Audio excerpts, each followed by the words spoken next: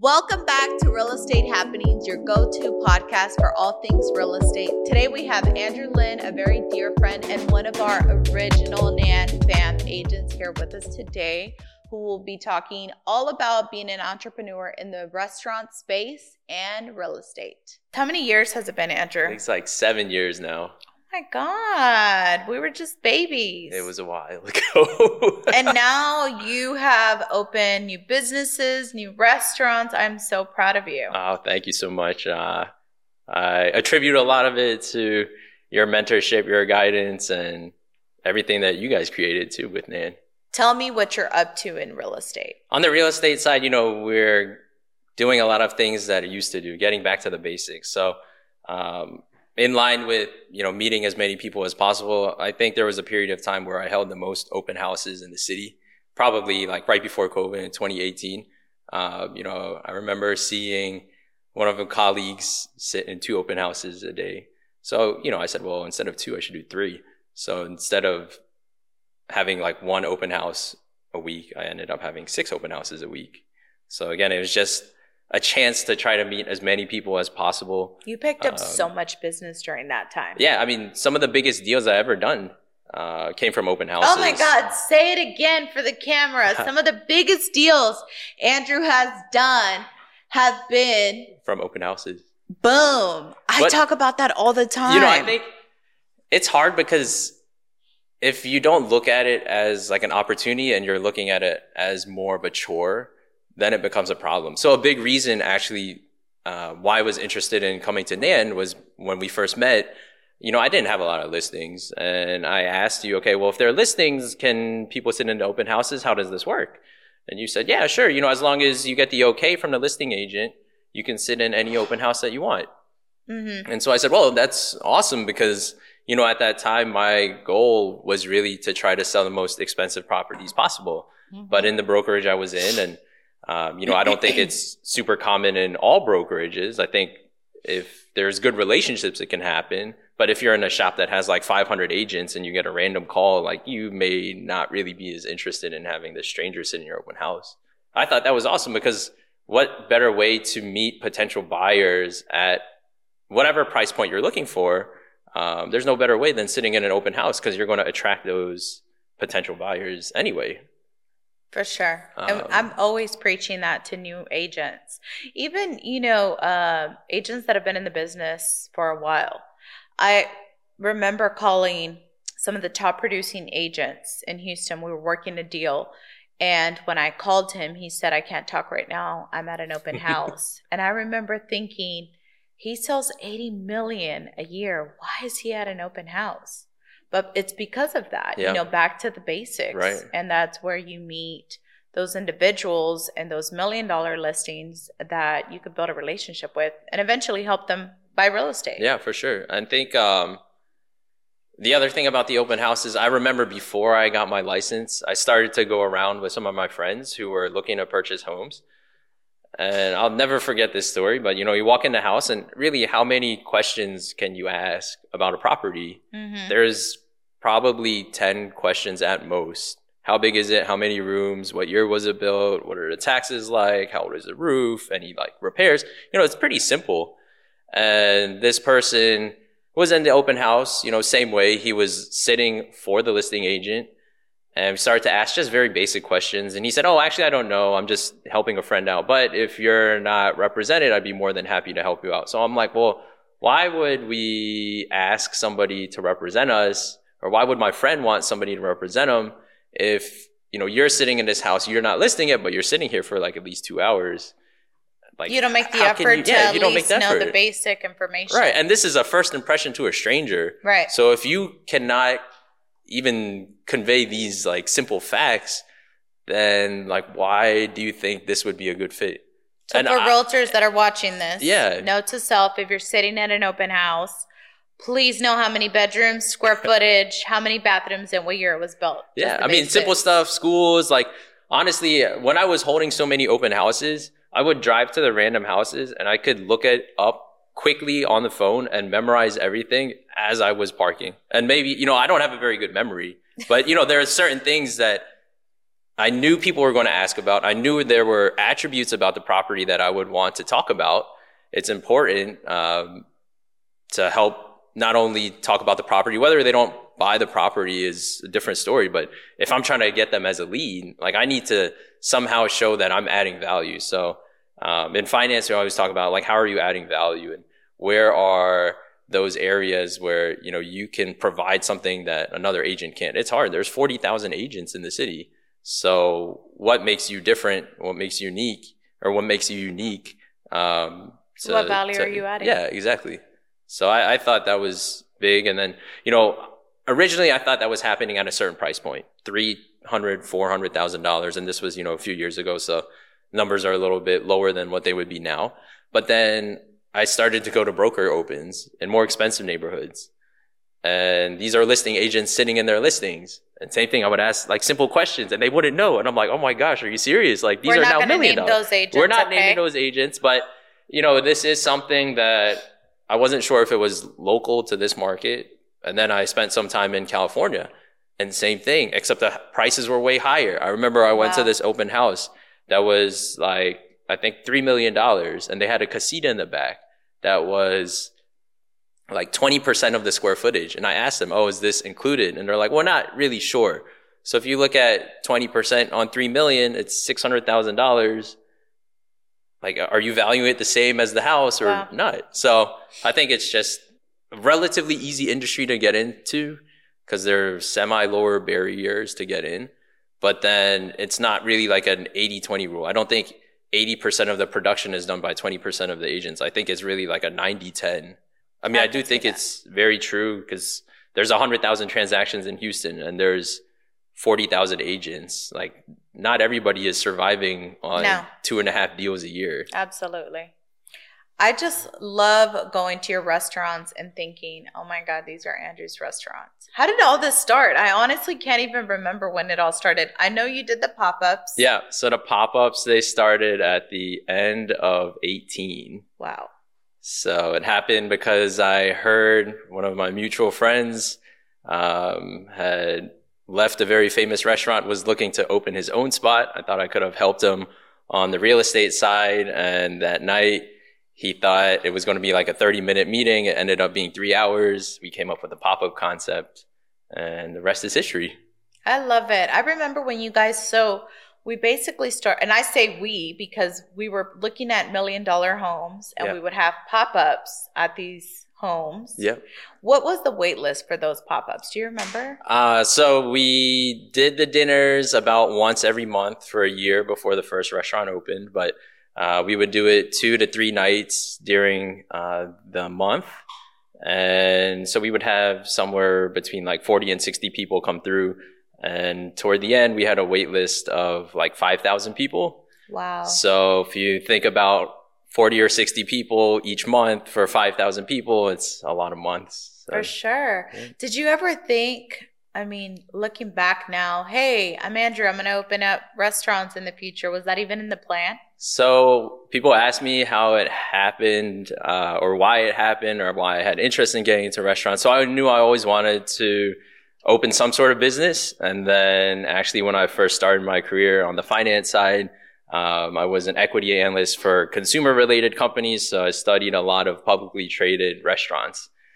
So I always thought if I came across the right opportunity, or if I thought there was something there that could be bigger, then I would try to get involved. So, yeah. I love that. Tell us about your background, because I even sometimes forget what a genius you are. Oh, I don't know about all that, but so I'm born and raised in Baltimore, Maryland. Came out of school in 2009, so around the recession time. But my background is all in finance, so I worked in a fund up there in Baltimore for almost 5 years. I was an equity analyst. At the peak, the fund handled about $1 billion. So I was one of the 5 on the investment side that were involved with picking the actual stocks that went into the portfolios. And then I had an opportunity to come down to Houston to work with a smaller fund. It was $200 million, but there were less people involved. So I was only one of like 3 decision makers for that. And that's how I ended up here. Ultimately, it wasn't quite the right fit on the finance side, but I knew I wanted to do something entrepreneurial. So I remember I was getting ready to send my resume out, and I started looking at jobs, and I was like, man, I came here to do something on my own, so this is what we're going to do. And that's when I decided to get my real estate license in 2015. I always had some interest in real estate. I thought that as an investment, it was always an interesting vehicle, but then also because it's a tangible asset, I would get more excited about it because you could actually see it, you could touch it. So it got me a little bit more interested than just like looking at numbers on paper. And that's how I switched to real estate back in 2015. Do you remember when we first met?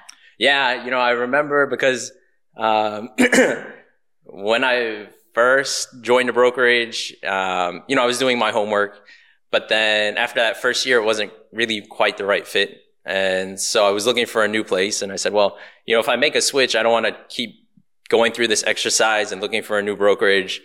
So I remember I came and met you, but I met you like 3 or 4 times. That was the hardest interview for me. I have never had an agent come in and want to meet so many different times. That third meeting, I was like, Andrew, what are we going to talk about now? I mean, I just really wanted to make sure, like, doing my diligence, because that's all I knew. That's all my background was just asking a lot of questions. And then ultimately you got to come up with your decision. Right. So, 8 years later, you're still here. Yeah, I'm glad that, we made the right decision and excited to see what's going to happen in the future. For sure. No, I love it. And, you've become family to Jose and I, and now you and Natalie. Natalie's his girlfriend, ladies. He's taken.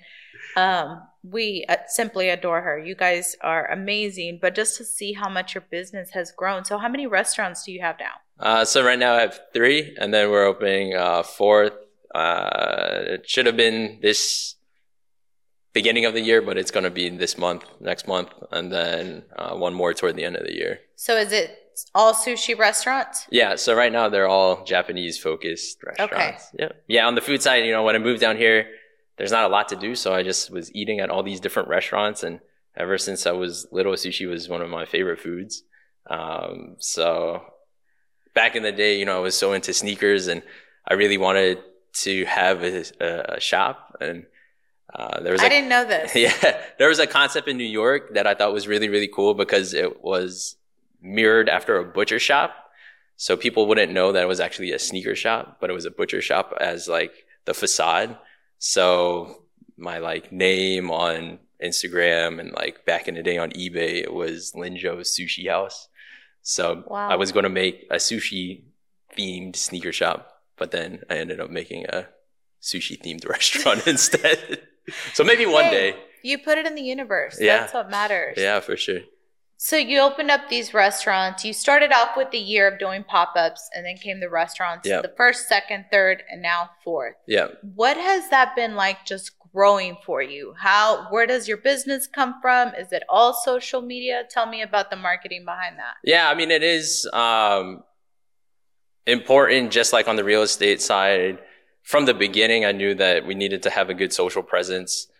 So in the very first dinners, we actually had Preston shooting video, and we were taking good pictures.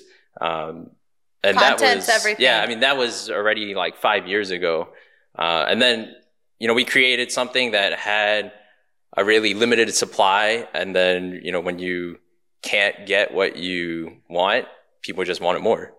God, that is so true. So I think it's analogous. It's very similar in real estate, the way that we think it's important to be able to convey like the feeling of being in the restaurant, the experience of being in the restaurant, just as like if you're trying to sell a house and you want to be able to portray like what it would be like to actually live in this house, not just a picture of, a kitchen or a bathroom.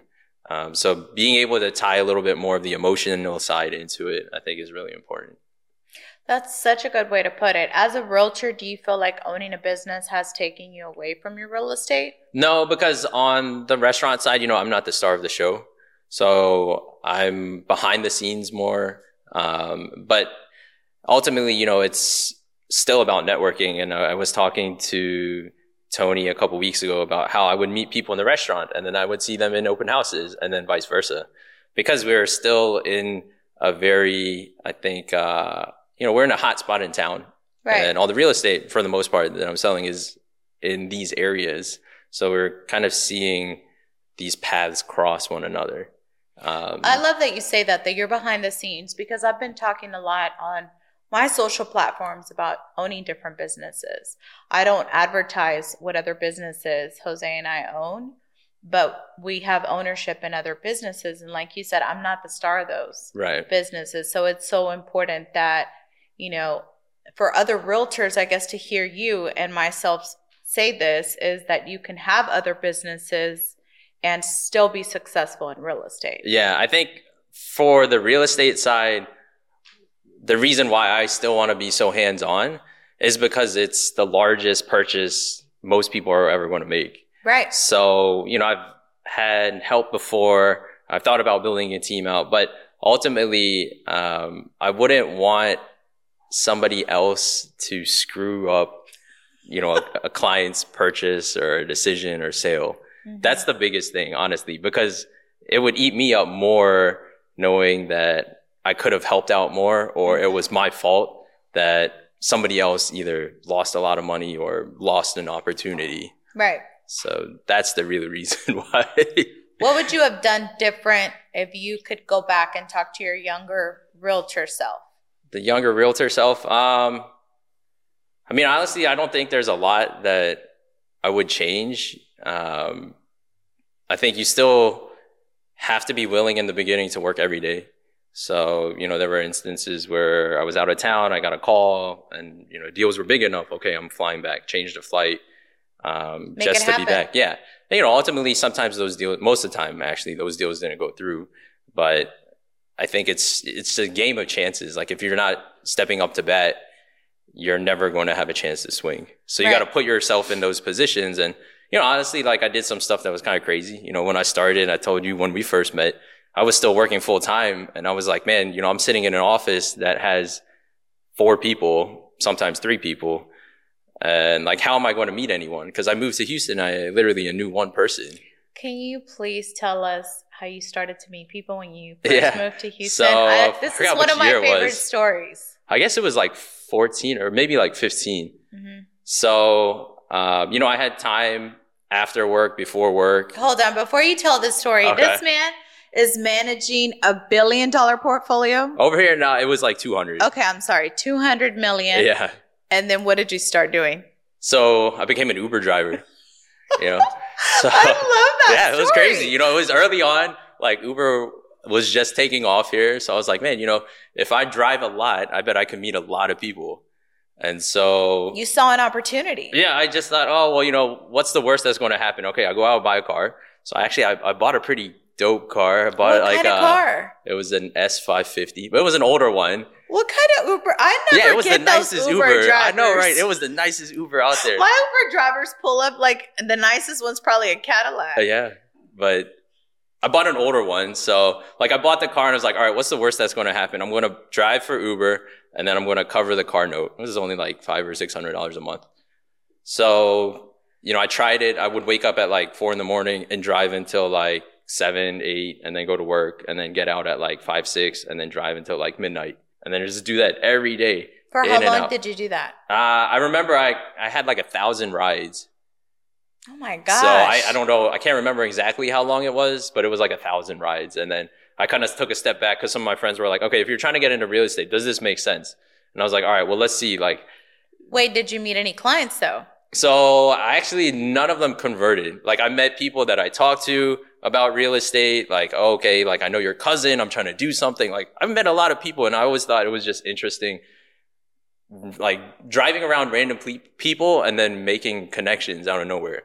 Mm-hmm. So I drove this guy that played for the Texans. And then right after that, I drove these kids that their aunt went to, or their uncle went to the school that I went to in Baltimore. And yeah, kids, like just stuff like that. You're driving kids? I mean, they were like college kids. Okay, you scared me. Oh, no. They're not 12. They're not 12. So, I mean, I just thought it was interesting, like meeting people. You build relationships though. Yeah. And then actually like I had somebody reach out to me not too long ago and they followed me on the real estate page because They remember that I drove them in the Uber. Wow. And then they were like, hey, I'm glad you're doing well, blah, blah, blah, blah. So, and that was so many years later. I mean, look at the car you were driving while you were Ubering. Yeah. It just, I love the fact that you did that because it just shows like you have to think outside of the box. Yeah. And you never thought like, hey, I'm running this fund. I'm too good to be driving an Uber, how most individuals think. Yeah. You saw an opportunity and you went for it. And it's true. I mean, I think whether it's in real estate or any other business, I always feel like you have to be able to do any job. If your person doesn't come in that's responsible for X, Y, and Z, like you should be able to know how to do it, or somebody on your team needs to know how to do it. And right. I never feel like I'm above any task, whether it's in real estate or whether it's in restaurants or, any other business. I remember the day as COVID was hitting, I signed the biggest deal that I ever have done. It was $4.5 million. And then you were asking me, are you going to celebrate? And I said, well, actually, no, the guy that takes care of the dishes in the back called out. So I was celebrating. You were washing dishes when I called you. Yeah, I was celebrating by washing dishes after signing $4.5 million deal. But I love that. That's so admirable about you. And I feel like that's what a lot of, I hate saying young, but a lot of individuals that want to be in business don't realize that you have to do. Yeah. I don't know. Maybe it's just like old school. I grew up in a middle to upper class family, to be honest. And, but I saw the way that my parents were working. Right. My dad was a physician. He was a surgeon, but he was always willing to, drive far to office and that kind of thing. So I think innately that's why I have this kind of determination built into me. Yeah, and you can't teach someone that. I've learned that as well. Yeah, it's hard, whether you're coming from a very wealthy family or a family with lesser means. I think a lot of it still comes from within. It's like the fire that you're creating internally. It's hard to teach somebody that. Well, I remember my dad waking up at 4 a.m. to go to work. Yeah. And me thinking as I got older, that is crazy. I never want to do that. Yeah. I can't imagine having to wake up at 4 a.m. And fast forward, I freaking wake up at 4 a.m. all the time. And I bet your kids are thinking that stuff too. But. So Manny does wake up. He's my 12-year-old and he wakes up very early. I mean, he wakes up and he's like, Mom, what are we doing today? I'm going to go play basketball. Or what's the plan? Yeah. But because I wake up and there's always a plan. And my daughter, she likes to sleep in a little bit. But it's true. I feel like that's something that was just taught from the beginning. And if you weren't taught that, then maybe I've also seen individuals that say, hey, I want to get into business. Or, hey, Nancy, I want to wake up early. How do I need to do that? And it's like you need to put it in your mind and have that mindset. Yeah. To want to do it. I totally forgot that day that I called you. I was like, let's celebrate. You were like, I'm washing dishes. I can't. Yeah. But I mean, you got to acknowledge your highs, acknowledge your lows. But I think you try not to go too crazy. You try to live in that middle path to make sure nothing is going to eat you up or get you too excited and get you on your high horse. Because it's so... I think it's so easily lost. For sure. So when you're not eating at your restaurant, what is a favorite type of food that you like to eat? Ah, man. So I eat everything pretty much. So I follow you and Natalie on social media, and you guys are always eating at the best restaurants. If I need a restaurant suggestion, I'm looking at what you guys are doing. Oh, for sure. Yeah, so I mean, I eat everything except like recently my cholesterol is through the roof, so it's crazy. Are we really talking about cholesterol? Yeah, I mean, it's bad, but so I'm supposed to eat like more healthy now, but outside of that, I'd like to eat at, for sure, like local restaurants, try to support smaller businesses. I love that. So yeah, I mean, eat everything. I love Korean food. I love Japanese food, of course, but even within Japanese food, there are a lot of restaurants that I still go to, because they serve things that we don't serve in our restaurants. Mm-hmm. And then, eat a lot of tacos. Like I love taco trucks. If you need like specifics, Tio Trompo is really good. It's a small spot on Shepherd. I think they had the best, barbacoa that I've ever eaten.